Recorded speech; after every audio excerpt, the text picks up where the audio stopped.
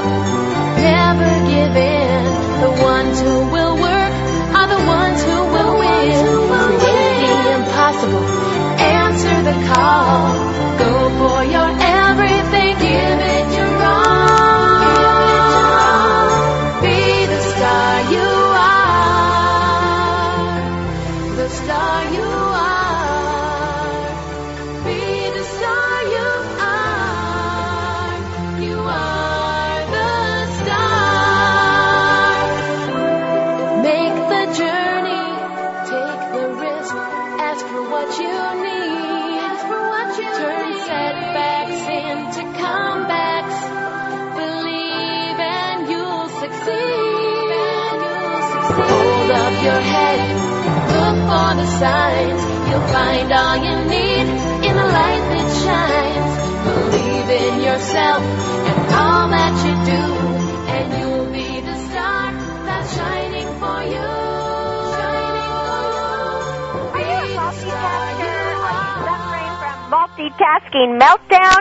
Well, the Success Sisters, Cynthia Bryan and Libby Gill, are in the coaching corner with marvelous makeovers for the multitasking mayhem. Coming right up, right here on Star Style. Be the star you are. Keep daring, be star you are, improving. Be the star you are, keep living. You are the star. Hey, have you got a minute? Huh? I'm going to say a word. You tell me what comes to mind. Are you ready? Okay. Tchaikovsky. Gesundheit. Okay, what's the word? No, see, that is the word. What does Tchaikovsky make you think of? I don't know. Allergy season? Hey there, how you doing? What's up? Who's Martha Graham? She invented the graham cracker. No kidding. Yeah, before her there was only soda crackers.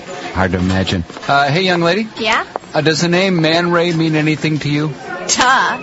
The man ray is a kind of poisonous jellyfish, and it lives in the Gulf of Mexico. Aha. It's very deadly.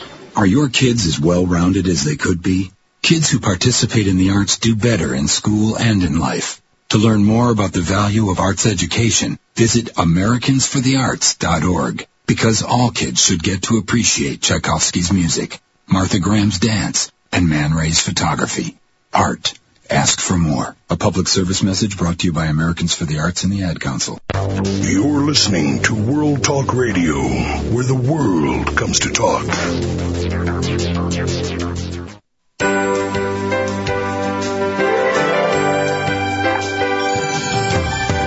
Look among the stars. Well, hello, Power Partners, and welcome to radio's finest program of positive book talk and life coaching, Star Style. Be the star you are. My name is Cynthia Bryan, and I can't hear Libby Gill, but I know she's with us. And we are your Success Sisters. We are both your personal growth life coaches right here on the airwaves every week, bringing you the authors and the experts and the professionals to help you enjoy a more fulfilled life. So get ready to pump your energy, love, learn, laugh, listen, and live your dreams through books and positive media. We have a really super-duper high-powered show for you today. First up, Libby Gill, my Success Sister, and I are going to offer you 3 success steps for multitasking manners. And then the world's favorite bachelorette, Jen Shefts, joins us in segment 2 to promote being single, successful, and happy with no regrets. And we'll speak with the New York Times best-selling author of Cane River, Latita Tatamy, but with her newest bestseller about Reconstruction and slavery, Red River. And my purpose in providing you this radio show is to communicate to you that you already possess everything you need to be the producer, the writer, the director, and the star of your own life. We always have 3 rules. We want you to smile, have fun, and be willing to be wild and crazy. And, of course, we want you to read some good books. And we try to bring those to you here on the airwaves. As a best-selling author, Libby has 2 books, and her most popular and one you'll want to get is called Traveling Hopefully. Go to LibbyGill.com. And I have 4 bestsellers: Chicken Soup for the Gardener's Soul, Be the Star You Are, Business of Show Business, and Miracle Moments, and that's at CynthiaBryan.com. So you can get more information right there. Now, if you're wondering why I'm a bit tongue-tied today, it's because I just got back from the doctor, and the dentist actually, and you know how those shots in the mouth and you feel like you have mush mouth? It's like, oh my goodness. Well, the Miracle Moment for today is brought to you by the Success Sisters, offering you the highest quality coaching for your life, for media presentations, and whatever you need. You can visit LibbyGill.com or CynthiaBryan.com. And the first one is from Napoleon Hill. The majority of men meet with failure because of their lack of persistence in creating new plans to take the place of those which fail. In other words, persistence prevails when all else fails. And our second one that I thought was appropriate is from Sir Winston Churchill, and that is continuous effort, not strength or intelligence, is the key to unlocking our potential. So again, it's persistence and perseverance and tenacity. Well, getting to multitasking. Are you a multitasker? I know that I am. I find myself going down the freeway, putting on my makeup, trying to sip a cup of coffee, talk on the cell phone, all while paying attention. And, of course, I've got to pull myself in check from time to time. Most of us have a love-hate relationship with multitasking. And on the one hand, it's very efficient. As I was just saying, I get more done. But on the other hand, it's aggravating when everybody is doing 10 things at once at all times. Well, Libby, what do you think about this? Well, just tell me that you're not sitting in the dentist chair right this minute. I am not. But wouldn't have that been multitasking? I was in the dentist chair, and I had all these, I was getting the shots, and I'm totally numb, and they're drilling, and I'm going, what time is it? What time is it? I got to get to the radio show. That would be the height of multitasking. Right. Well, it's funny, Cynthia. I've heard all the same studies I'm sure you've heard about how if you focus on one thing at a time, your brain can switch gears faster and it's more efficient. And I used to cling to that, but I'm over that because the truth is multitasking is here to stay. It's just a fact of life. The way we live with our email and our BlackBerries and all this information coming at us and the way that we work. You can't do one project at a time. You've got to push 40 or 50 things at least an inch forward every day. So that calls for multitasking. I agree with you. I agree. I really feel that we have to learn how to be, controlled multitaskers so that we don't do like what I was just giving the example of going down the freeway, putting on your makeup and drinking your coffee and your cell phone. That's kind of crazy. But I've always found that women are a bit better at it, but I know that you work with a lot of clients, and in some of your coaching clients have had some interesting experiences. So why don't you give us one of your stories? Well, I'll tell you, there's one person, and I'm not going to mention any name because she's an entertainment attorney and also a close friend, but she's a mom and a busy professional, and she would take her 2 kids to carpool every day, with all the kids in the back of the car and the SUV, and she thought a good way to get a start on her day was to check her BlackBerry at red lights, as many of us do on the road, and also to make her cell phones in the car so she could get a jump on those East Coast calls, 3 hours ahead. Until one day she's driving the kids to school, and she realized that she's gone about 10, when the kids looked up and noticed where they were and started fussing and fuming, she realized she had gone far past their school. So she was not concentrating on the kids at all. No, or the driving. And we've all done that, where you passed your freeway exit, or you think, now how exactly did I get home? My mind was somewhere else. Your driving was probably safe, but you can't swear to it because you've checked out for a while. And that completely freaked her out because, she had a car full of kids. Right. So what she decided it was time to learn to manage her own multitasking, her own habits, because she wasn't going to stop doing it.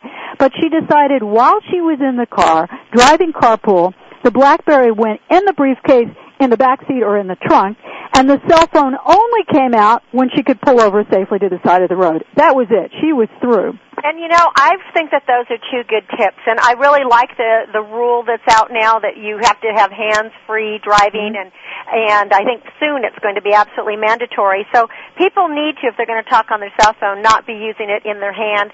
And unless you can dial by doing voice, you really shouldn't be having your cell phone when you're driving. No, and even the distraction of the phone call itself, not even manipulating your phone, but the distraction of your concentration being elsewhere is problematic. So So I think we have to make decisions about what's acceptable multitasking, how we manage our own. And this is not about multitasking in front of others or manners, like you said. We'll get to that in a minute. Cause that's one question here, because I think that you'll probably hit on this, but, I always think that watching television is a waste of time. And if I'm going to do it, I like to exercise or, you can fold the clothes, right. Or you can do things like that. That's a good use of time, I agree. I agree. I think that's fine. It's because one thing is dominant or because both are so easy that you don't really have to concentrate on folding clothes. You do that by rote. You don't really have to concentrate on television if it's something that's background to you. And for a lot of people with exercise, it balances out. You pay attention to a DVD or whatever you're watching or watching the news, and exercise fades into the background. And people like to read and exercise too, and I think that's all fine. I don't even consider that multitasking. It's when you notice your own behavior that, how often have you gotten on the phone with somebody and you can hear them clicking away on their computer, and they're answering their email, and then look at your own kids and see what kind of bad habits they're picking up, with the homework in front of the TV or the computer or a CD on, all of that happening at once. I think that's an incredibly important point, is so often kids don't learn what you say to them, they learn what they see. So our role modeling talks louder than the words that we speak. So if we want to give our children good skills for living, good life skills, then we need to model those for them. Right, and it's about making decisions and deciding. When I'm on conference calls, on coaching calls, the computer is off or the top is shut down, and I often sit with my eyes closed because that, for me, is a way to focus and concentrate. And we have to decide what is an appropriate time to multitask and what's not. And most of us just fall into it without really making those conscious decisions. So if we were to recap what success step number 1 is you have to determine how you can manage your multitasking and break it down into smaller lots. Right. So you decide it's not disturbing or dangerous. Exactly. You decide if you can exercise and read at the same time, or if you can talk on your phone in the car at the same time.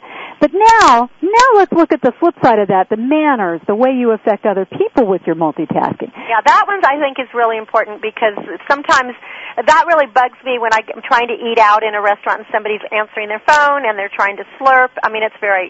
It's very not. Well, and it's becoming so acceptable. There was a time that you didn't answer the phone in the middle of a conversation. You just expect that to go to voicemail or, and now people sit with their phones on the table and they monitor every phone call and they pick it up, every time it rings, and it's crazy.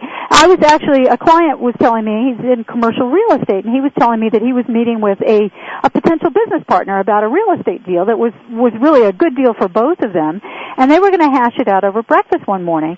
And as he sat there for this first brainstorming meeting, the fellow he was meeting with took one phone call after another and constantly checked his BlackBerry every time it buzzed. It's sitting on the table and you hear that vibration, and he continued to do that through the breakfast. See, I feel that's downright rude. I do too. What do you feel? And that's what my client decided. Not only was it rude, but he thought, this guy has no focus, he has no manners, and I don't want to spend my time in partnership with him, and that was the end of the relationship. Interesting. Now, see, there's another great example of how the action spoke louder than the words. Right. And it's sort of like when you're talking to someone and their eyes are wandering all over and not looking at you. Mm-hmm. It's the same kind of thing. It's like they're scoping out the room. Is there anybody else more interesting for me to speak to? And it's rude. Right. And this guy took it a step further, which I thought was terrific. And he decided, except in a few exceptional cases, like when his son was trying to catch him on his cell phone after school, for a pickup or something, that he would not talk on his cell phone in the presence of another person. Wow. In the present, and that meant when he picked up his dry cleaning, the cell phone stayed in the car or in his pocket. He wouldn't stand there with the clerk, handing him his clothes while he talked on the phone. He wouldn't answer it at a meal. He turned it off at night. And those are the kinds of things that we really need to do, establish those rules of how our behavior, our multitasking, is affecting other people. Well, to me, that is manners. Mm-hmm. So that would be the success step number 2. You establish your ground rules and you adopt a type of respect which would be a multitasking manner. Yeah, including with your family. Decide, what time do the cell phone, all the gadgets, now that we've all got 2 or 3 of them, what time do they go off? Do they go off at dinner time? And for some people, they've got to check in the office late at night.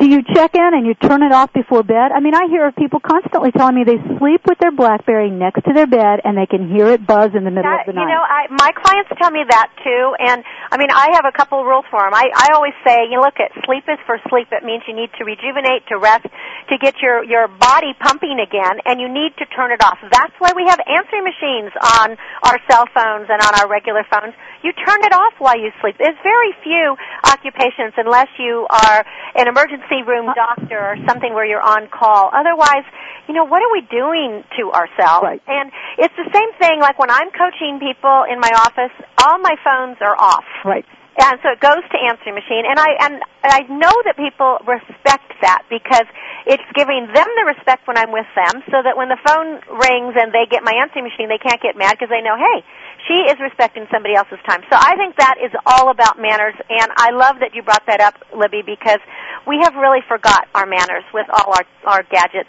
in today's day and age. I agree. And another thing in this sort of cyber amped up time that we're living in, so many of us have lost the ability to focus completely on one task. Now, this is what I call unitasking, the opposite of multitasking. And to me, it's an absolute feeling of luxury to be able to focus single-mindedly on one thing. And I know you're a gardener. I pretend to be, but pulling weeds and doing nothing else. You sticking your hand in the ground and really getting involved in that so that the time just floats away. That's what I mean by unitasking. And I think everybody should indulge in any kind of activity, whether it's swimming or writing or meditating, anything, flower arranging, cooking, that really takes all of your focus and energy. You tune everything else out, and it's when you can lose track of time, you forget where you are, and there's such a wonderful feeling of just floating in that moment. And you also, I think that you get more creative then. I was talking with my sister this morning, Libby, and she was telling me how her daughter had lost some very important papers that she needed for her paramedic, class. Mm-hmm. But she was so frenetic, because she was been working 90 hours a week and da-da-da-da. And my sister told her just exactly what you said. Go outside, breathe, go out into the garden and do nothing for a little bit because those papers are there. Sure enough, after 20 minutes of just kind of cooling down and being in nature, she remembered where she had put them. Right. And that was like, it was getting single-focused as opposed to scattered. Right. I've got to do everything and I've got to do it now. And that's really, I think, when I know that's when I can write. I mean, you love to cook, for example. Mm-hmm. You're a fabulous cook. So when you cook, you lose track of time and you also feel like you're indulging yourself, don't you? Yes, absolutely. And writing the same thing. When you can sit at your laptop or at your desk, and there'll be times, and I got to tell you, I don't have as many of them as I'd like to lately, but there are times when you start out in the morning and you look up and you realize there's only one light on in the house. Everything just, went dark around you because you've been sitting there for 8 or 10 hours. And when you look at what you've written, it's really good. Yeah, and it's amazing. It's amazing because it is a luxury. So step 3 then is luxuriate in your single-minded focus and do some unitasking. Right. Shut out all the external distractions. Find a task that you can really hook into for 5 or 10 minutes every day. Try it for a week and see how it feels. Okay, so recap. Those are all such great steps. Would you recap the 3 steps? And this is really, everyone, for how to manage your multitask. Right. First, determine what kind of multitasking works for you. What makes you crazy and what's actually effective. And the second step, adopt some good multitasking manners. Be mindful and respectful of the people around you. Don't talk on the phone, on your cell phone in people's faces. Be courteous. And finally, try some single-minded focus. Try some unitasking and really feel that sense of pleasure and that luxuriousness of doing one thing. And I feel that if you do some unitasking, you're going to be better at multitasking down the line because whenever you can accomplish one good thing, it gives you confidence.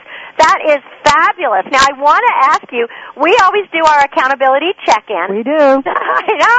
So how did you do this week? Because you really were going to start a new kind of exercise, and that's what you told us last week. I know, and I'm busted because you had a lot of traveling, right? I did. I was traveling. I tell you though, I did a lot of walking. I was in New York, and I probably put in 2 or 3 miles a day just walking the city. Well, then, see, that counts. We can't beat ourselves up when we're doing an alternate. You would thought you might start Pilates or another yoga or something. That's right. But the fact that you started walking, that was good news. Right.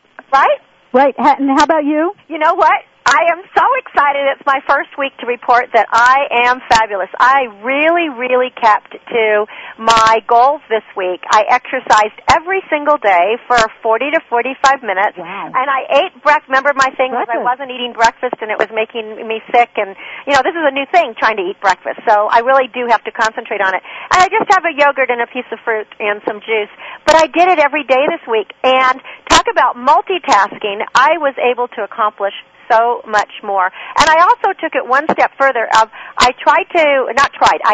I went to bed a bit earlier each night so that I got a little bit more restful sleep. So I felt like this was a fantastic week, and I want to duplicate it. That sounds good. Yeah. So, all right. So next week we're going to have, we'll be back. We'll do some more accountability. We'll see if you start a new regimen, but I'm glad that you were walking.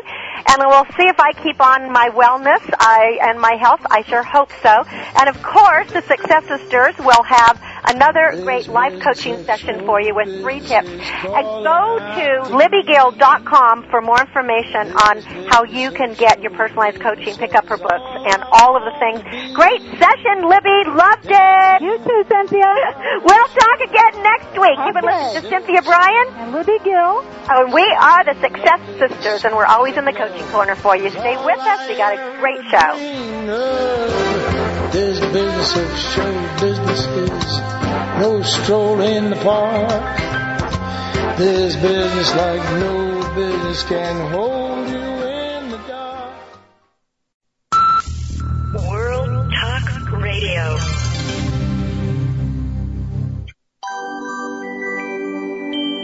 She walked away from the man hailed as the most eligible bachelor on the planet, and she turned down 2 more gentlemen on the TV series The Bachelorette. Jen Shaft wants you to know it's better to be single than sorry. She'll be with Cynthia Bryan coming right up on Star Style. Be the star you are. Trust in your heart, believe in your voice. You make the change when you make the choice. Dream up your destiny. Looking for answers to those uncommon questions? Looking for a way to heal? Looking for spiritual guidance? Come visit www.angelstoguideyou.com. We are all blessed with spiritual helpers, spiritual gifts, and spiritual healing. Get in touch with your spirit. Get answers. Get healing. www.angelstoguideyou.com. Remember, you're not alone. angelstoguideyou.com. Business Bites. Here's Cynthia Bryan. How do you beat business burnout? Well, working in any industry is tough. It's long hours, there's stress, there's run-ins with Murphy's Law, and it can make anyone a candidate for burnout. Burnout can result in serious emotional and physical problems as well as a decline in profits. Here are a few tips for beating the burnout blues. Identify the symptoms that are affecting your performance. Do the most important things first. Stop talking and start listening. Exercise. Catch people doing something right. Take a break. Better yet, take a vacation. Help someone else to succeed. Vent your frustrations. Reevaluate what's important in life.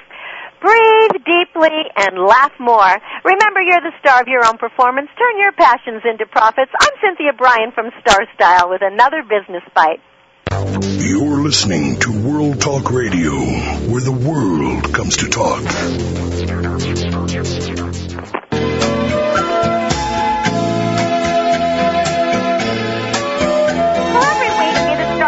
Showcases incredible authors and experts who enhance and inspire your life. Be the Star You Are is a 501c3 charity dedicated to empowering women, families, and youth at risk through literacy and positive media programming such as this radio show. Please get involved, make a contribution, keep us on the air. Go to www.bethestaryouare.org. Bethestaryouare.org. Thanks for helping all of us. Well, reality TV shows have been all the rage at the moment, and our next guest has starred in two of them, both the Bachelor and the Bachelorette. She is a summa cum laude graduate of Ohio University, and her book is called Better Single Than Sorry. Let's welcome Jen Sheff. Hello, Jen. Welcome to Be the Star You Are. Thank you. Thanks for having me on. I am excited to meet you. And as I was talking to your publicist, I said how sad it is that we need a book to be written to be about the joys of being single. And I think it was important that you write this because you have a very powerful message to all women. And it seems the number one message is to love yourself and never settle for second best. That is correct. And I think it is sad that there has to be a book written, but there's a book written for everything else in the world, and I think there's so many books out there that need to date and how they needed to change themselves to meet a man, and I think it was really important for somebody to say, hey, you know what, it's okay to be single and it's okay to wait for the right person. Well, and I'm glad that it was you, because here it is that you became famous by being on The Bachelor, and you literally walked away from Andrew Firestone, who everyone said, oh my God, he's like the best pick of your life. Right. But the bottom line is he could be a wonderful guy, but he wasn't right for you. So we can't just settle for something that isn't right for us. And then you got picked up again, you went back on The Bachelorette, but you didn't walk away with anyone. And that shows me that, you have confidence in who you are. And it's better to have a good time with your girlfriends and yourself. Yep, it's so true. And last night I ran into someone. They were like, my wife and I were watching the show, and after you didn't pick anyone on The Bachelorette, we were like, what's this girl looking for? And I'm like, I'm not looking for anything different than anyone else's. I'm just looking to find the right person for me. And it's because he wasn't in my pool of 25 doesn't mean that person's not out there and I'm looking for too much. And I think that's what we sometimes, as all women, sometimes fall into the trap of thinking, oh my God, it's something must be wrong with me. If this guy fits all of my, punch list items, and if I don't like him, if I'm not feeling it, it must be something that's my fault, and that's just not the case. Yeah, and I think that there's so many taboos from our parents' generation or grandparents' generations. I know in my family, the women were all married by 19, and if you weren't married by 19, you were an old maid or you were a spinster, isn't that terrible names to be called. She got married when she was 24, and it was just like, oh my God, you better hurry up or you're going to be this old maid at 24. And it's so young, and I just think it's so hard to, I didn't know, I'm 30 years old right now, but I didn't know what I wanted when I was 24. I didn't even know how I wanted to start. You're going to live a very long life, so it's better that the person that you end up with, that you share common goals, that you share same passions, that your values, the fun times, that it's somebody that you truly connect with. And what I liked about your book is that you have a great sense of humor, and you really get to the bottom line, and you actually use that terminology in the chapters, is the bottom line of the chapters, is so that you're giving tips from your own life and that of friends that you've met, both married, not married, divorced, because obviously the divorce rate is very high these days. So why get married if it's not the right person? Did I lose you, Jen? You lost me, but I'm back. Oh, you're back. Okay, good.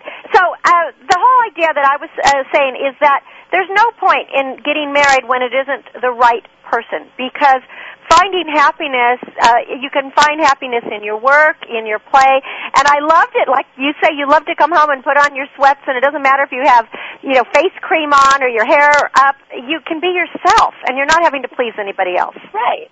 And so I think that it's really important for all women to experience that at least at some point in their lives, because I think oftentimes women stay in relationships for too long because they're so afraid of being alone, and they don't believe truly that they can take care of themselves. And so if you do get to spend some time alone as an adult woman, you get to see, oh my gosh, I can take care of myself, and look at how great this is. And I'm certainly not going to settle for someone who's not quite right, because why give this up if it's not the right person? Oh, I am with you. I know that when I got married, I had a banner on the altar, and it's a motto I live with, and anybody I coach, I say, this is what you really need, this motto, and it is, together we are three.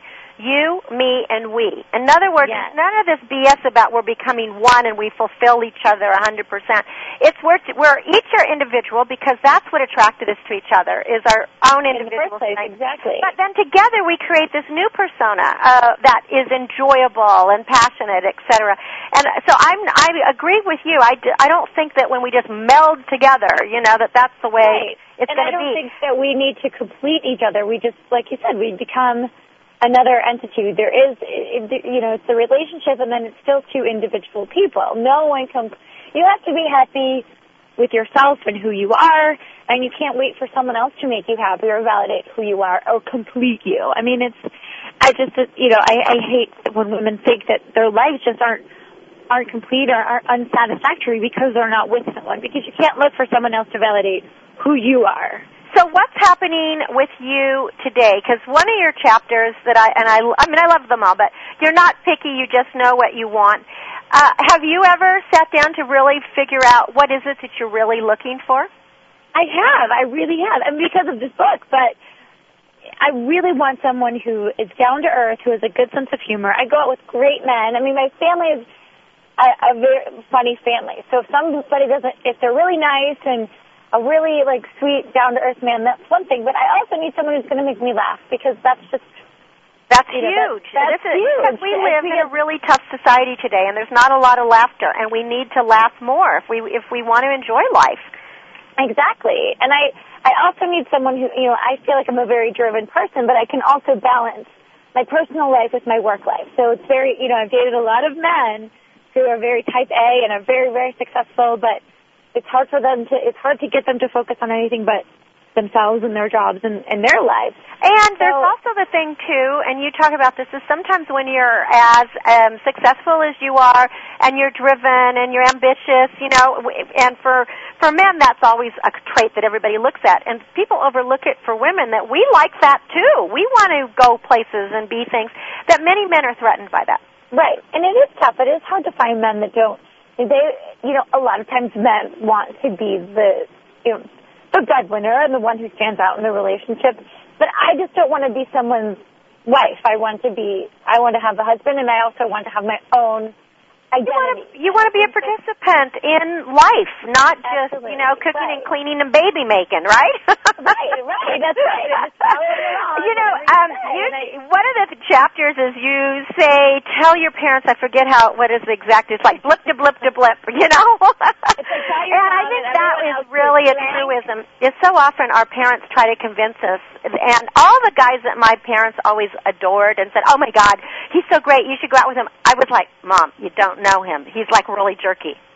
Right. It's like they have this idea of what they like in their head, and they might be right that this is a great guy, but they're not you. They don't have to be in the relationship. They don't have to spend, every day with this person. And then, these are the same parents that pressure us to get married, and then when we get divorced, they're like, what happened? Mm-hmm. It's like, there's very mixed messages, and ultimately we can't change our parents, we can't change what our friends say, but we can change how we react to it and think, you know what?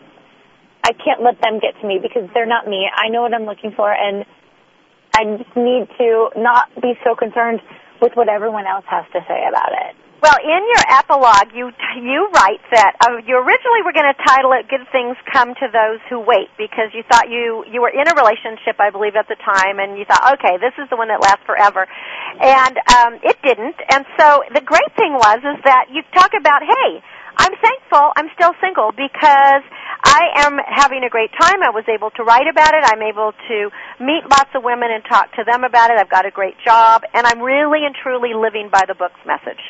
I really, really, truly am, and I think it took me a while to come to these realizations. I think I always knew it, but I feel like I'm actually living it, and just knowing that I have been settled, and, every time I go through a breakup or a couple dates that don't work out, I used to get so discouraged and think, oh my God, I'm never going to meet anyone.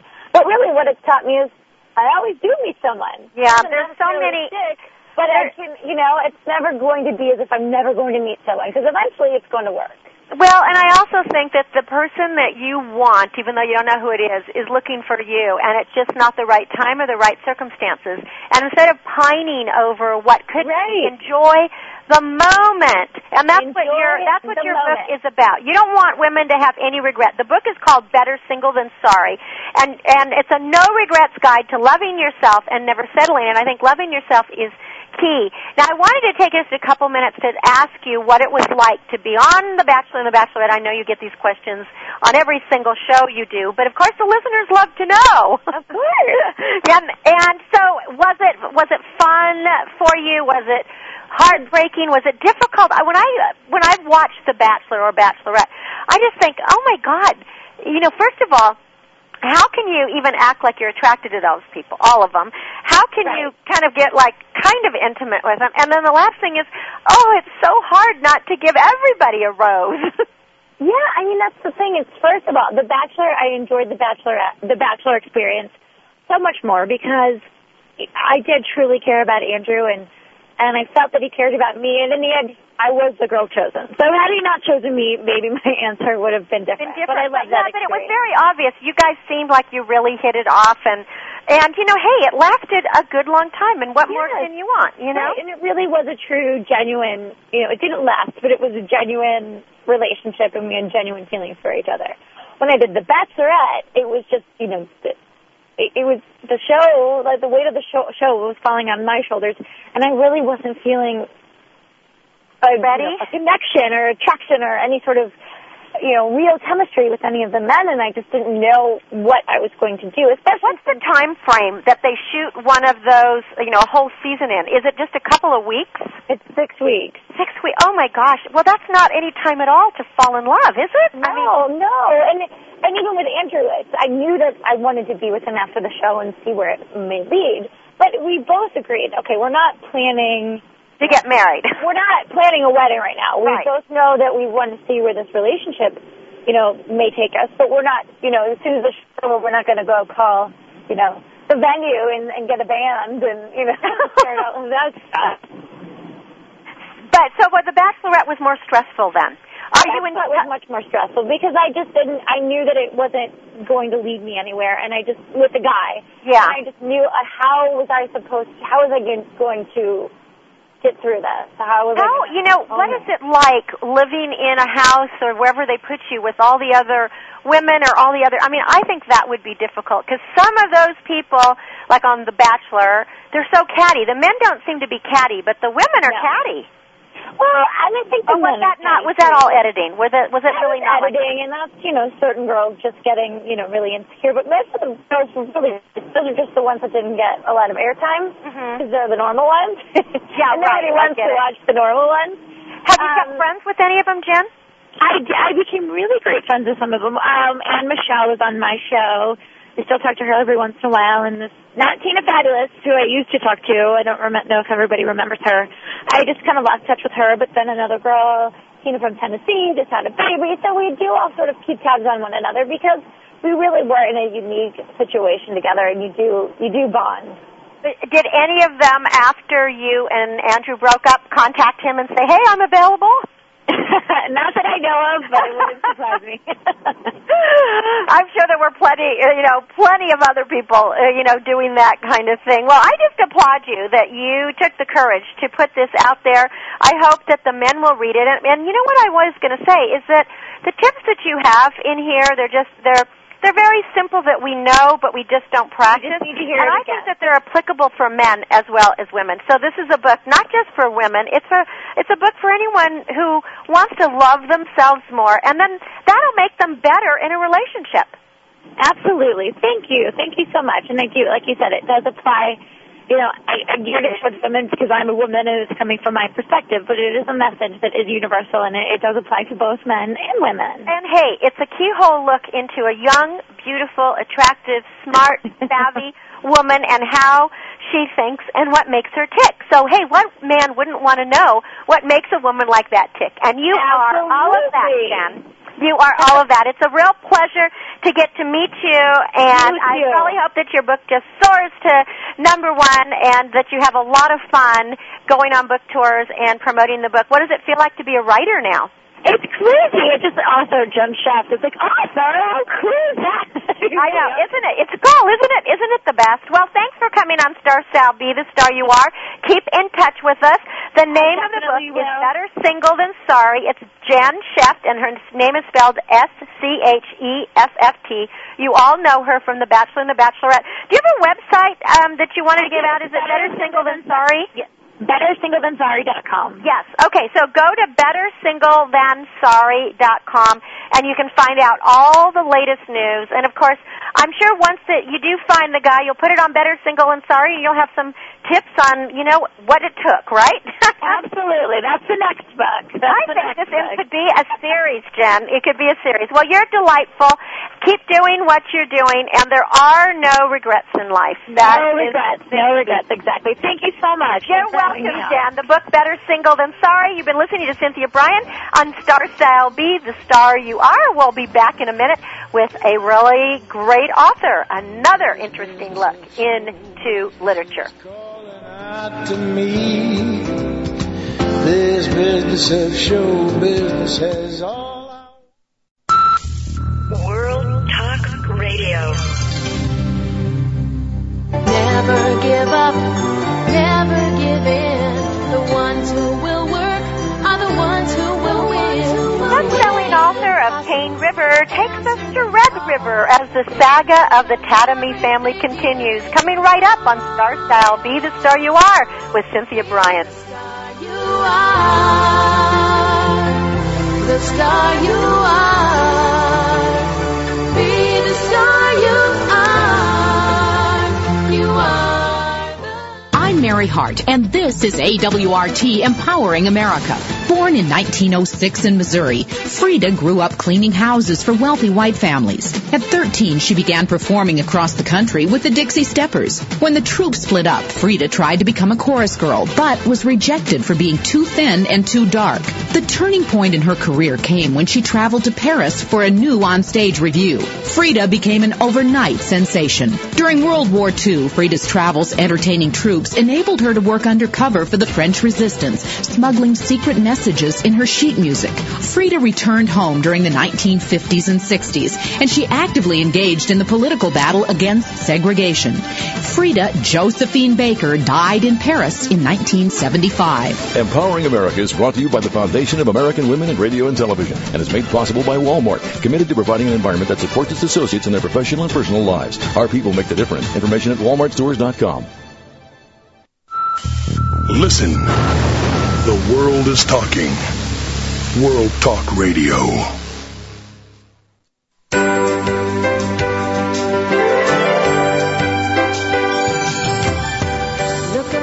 Well, welcome back to Star Style. Be the star you are with me, your personal growth coach, Cynthia Bryan. We are a show about following your heart and making a difference in life through the reading of great books. For more information on Be the Star You Are that brings you this program, visit BeTheStarYouAre.org. Consider making a donation and keeping the show on the air. Well, after centuries of slavery and terror in America, blacks were promised freedom and rights. Instead, they were treated more like animals. They were lynched. They were denied schooling and all education. Lalita Tatamy is the author of the best-selling novel Cane River, and in her new book, Red River, she writes about the Colfax Massacre of 1873, where almost every black man in a small town in Louisiana was murdered after truly being betrayed by the white people. Well, welcome, Lalita, to Be the Star You Are. Thank you. Great to be here. Oh, you know, what a moving book you have written in Red River, continuing the tradition, another branch of the Tatamy family, but such an amazing thing. It's such a powerful book, and it's completely devastating because when I read the book, I realize that we humans still have not learned how to treat other humans with respect and dignity, and that we really are all one. And it was the reason that I really wanted to write this story, because I think that we're at the risk of forgetting that unless we keep close what could happen if we revert to our worst selves. And this is it. I mean, you know, it's interesting in this day and age. I hate to even think that there was a time when blacks were so poorly treated in America. You know, I mean, I can't even imagine slavery. But I was talking about your book to a colleague, and I was talking about the slavery and the massacres, and you know what? They actually thought I was talking about another country in today's time. Yes, absolutely. And so the parallels were so strong. And what I honored so much about your family with Sam Tatamy is the fact of keeping the name alive. And I don't think I realized how important being, that his ancestors saying to him, or the father that he really didn't know except for the few minutes, saying, you were born free. You are from this place in Egypt. Your name is Tatamy. How incredibly important that was. And it actually was, and it's one of the reasons that I feel so strongly about my name today. It's a name that was reclaimed, that my great-great-grandfather actually remembered from stories that he had heard as a child, and he reclaimed that name in the 1870 census, which was the first time that newly freed slaves could actually have a first and a last name. And so he made up the name that was the closest phonetic pronunciation he could remember. And all Tatamys today around the world are related back to Sam Tatamy, my great-great-grandfather. They're either related by blood or marriage. You did a lot of genealogy. You did a lot of research in this book. Was that difficult to do? What I very much love were the photographs, the old photographs that you have in here. You have actually some pictures of the Sheldon's Primer, which was, one of the books. And, of course, we're a show about improving literacy around the world, and especially for women and youth and families at risk. And so when you write how important a book was, the fact that it was so precious, and no matter what, you never wanted to damage it. You wanted to take such good care of it because it really belonged to the community. That, I thought, was such another strong message that we have forgotten today. Well, and we really are in an era of excess. The gap between rich and poor is getting larger and larger, but we are in an era of excess where we don't realize the fundamentals and just how important it was. And back then, in the 1800s, in the 1870s particularly, when so many in the African American community were learning to read for the first time, to have an actual book, it was not your book, it was the community's book, and you got your allotted time with that book. And education was so important, and it was so important, again, to my ancestor, Sam Tatamy, who started the first they called it colored school then, but started the first school. And the persecution that not only he personally went through, but his family went through, because the White League or just the Caucasian people had, even though they were like white trash, I mean, they were just horrendous people. I just can't imagine people being like this. Is that they did not want any of the blacks to get ahead. They did not want them to have education. They didn't want them to learn to read and write. And they even burned down the school, the commissary, the store that he had the little school in. It was just it was heart-wrenching to see. And a lot of that is about power and existing power structures and the fear of there being a shift in balance of that power. And that is something we're seeing in the world everywhere today. That's a global issue. It is a global issue. But what about right here in America? Because we still have, like, the Ku Klux Klan. We still have issues like this. Do you think that enough progress has been made? Because when we think about the Civil War, I mean, most of us, when we think about the Civil War, we think that, okay, after the Civil War, Lincoln freed the slaves, and then there was Reconstruction, and everything was hunky-dory, but it truly wasn't, as we saw in the 60s, what happened with all the Civil Rights Movement. But it's really been a very long struggle, and one that is still going on today. And again, it's why this is a historical novel. It's a blend of fact and fiction, but I really wanted to put out there what the tremendous obstacles were. And your question is, have we come far enough? And of course we have not. We have come quite far. It is no longer, the U.S. is no longer as polarized as it was at that moment in time, but we still have quite a long way to go.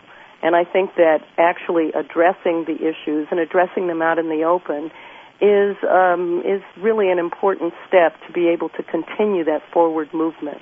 Well, one of the things, and this is a historical fact, which in history books it's called the Colfax riot, but in reality it was really the Colfax massacre, where after Reconstruction there had been a vote and some Republicans had gotten in and they really needed protection. And we're talking white folks here. But white folks from around the states did not want any new politics. And they came in and they just killed everybody. And it was really the black men of the town who were farmers, who felt that they had risked their lives voting in the first place. They had voted in a slate of candidates, and they really wanted to protect this new thinking, radical Republican agenda. And so they escorted these men to the courthouse and laid siege to it for 3 weeks, thinking every day that the federal government was going to come and back them up and was going to come and show enough force so that there could be a smooth transition to a new way of politics and a new way of thinking. But they were very disappointed when the federal government never showed up. In your studies there, what was the reason the government never showed up? Was it just because they also feared the other government that did not want the Republicans in? Because that's what I wasn't clear on when I read the book. It wasn't about fear of the government. It was about healing some of the wounds from the Civil War, and the federal government decided that states' rights were more important, that they had, the North had won, in effect, against the South, but they didn't want to come in showing force, and they would have had to deploy really military troops to many different areas, and they just didn't have the political will to do that at that time. They thought that they had other, more important things that they needed to do. Was there ever anything done to these men who murdered all? Was it 183, 100 and? It was that the number is very contested, but 150 is what I think it was. Okay. But there were about 150 men, and yes, they fought. They tried to bring 9 of the perpetrators to justice, and they fought the case up in lower courts, and it kept getting appealed. And each time it got appealed, the next court would let another man off until there was only one left. And it went all the way up to the Supreme Court of the United States. And the Supreme Court passed a judgment that said that the federal government was not willing to intercede because this was a states' rights issue. And that was effectively the end of Reconstruction, the end of the grand experiment of equality and bringing all citizens into the mainstream. Because from then on, violence was the controlling mechanism used in the South. And how was it for you to research the book? Because you have woven the characters in there so beautifully, where we really, I really felt that I was in the bottoms. When I'm reading the book, I feel that I'm in their little huts and I'm sharing their meager meals, or that I'm wearing that ragged old dress, that you have that's on there forever. What kind of research did you have to do? Did you have a lot of family photos and a lot of family history? Was it oral history that had been handed down through the family, or did you really dig all of this up? It was a blend of everything. So one of the reasons that it's neither fact nor fiction, it's faction, is that there were some I gaps. like that. That's great. There were some gaps of things that I just couldn't get my hands on. But some of these were family stories. Some of these was court testimony that I poured through and eyewitness accounts of things that happened. Some of these were other people's family stories. Some of it was just wading through lots of courthouse documents and land deeds and old newspapers and just accumulating an enormous amount of data and then paring it out and blending it so that I could tell it in a fictional way with a narrative arc and all of the storytelling techniques that you need to do to capture a reader's interest and then maintain their interest. So a lot of it, I believe, absolutely is true, but I can't prove it because it's oral. Of course, because it wasn't written down. Yeah. But it really, you do talk about that. It seems that Sam and Jackson were quite the heroes in the family. I mean, they've been talked about for generations. Absolutely, and they certainly are my heroes. And I really wanted to honor them. They were very strong, courageous men who stood up when they needed to stand up, who took leadership roles when they needed to take leadership roles, who were so determined that they were going to keep their families intact and protect their families, but also protect their dignity at the same time. As a family. Well, I want to give out, you want to have a website you want to send people to. The name of the book is Red River. The author is Lolita Tademy, Tademy. She is the New York Times best-selling author of Cane River. It's a fascinating faction book, as she calls it, history, interwoven with a bit of fiction, but it really will change your life, and it gives you a very good picture of what's going on in our world today, and hopefully can change it. So, what website would you like to give out? It's www.lolitatademy, just my name, LALITATADEMY.com. Thank you so much for being on Be the Star You Are, LolitaTademy.com. And we will see you next week. I'm Cynthia Bryan. Thanks for tuning in. Go to BeTheStarYouAre.com.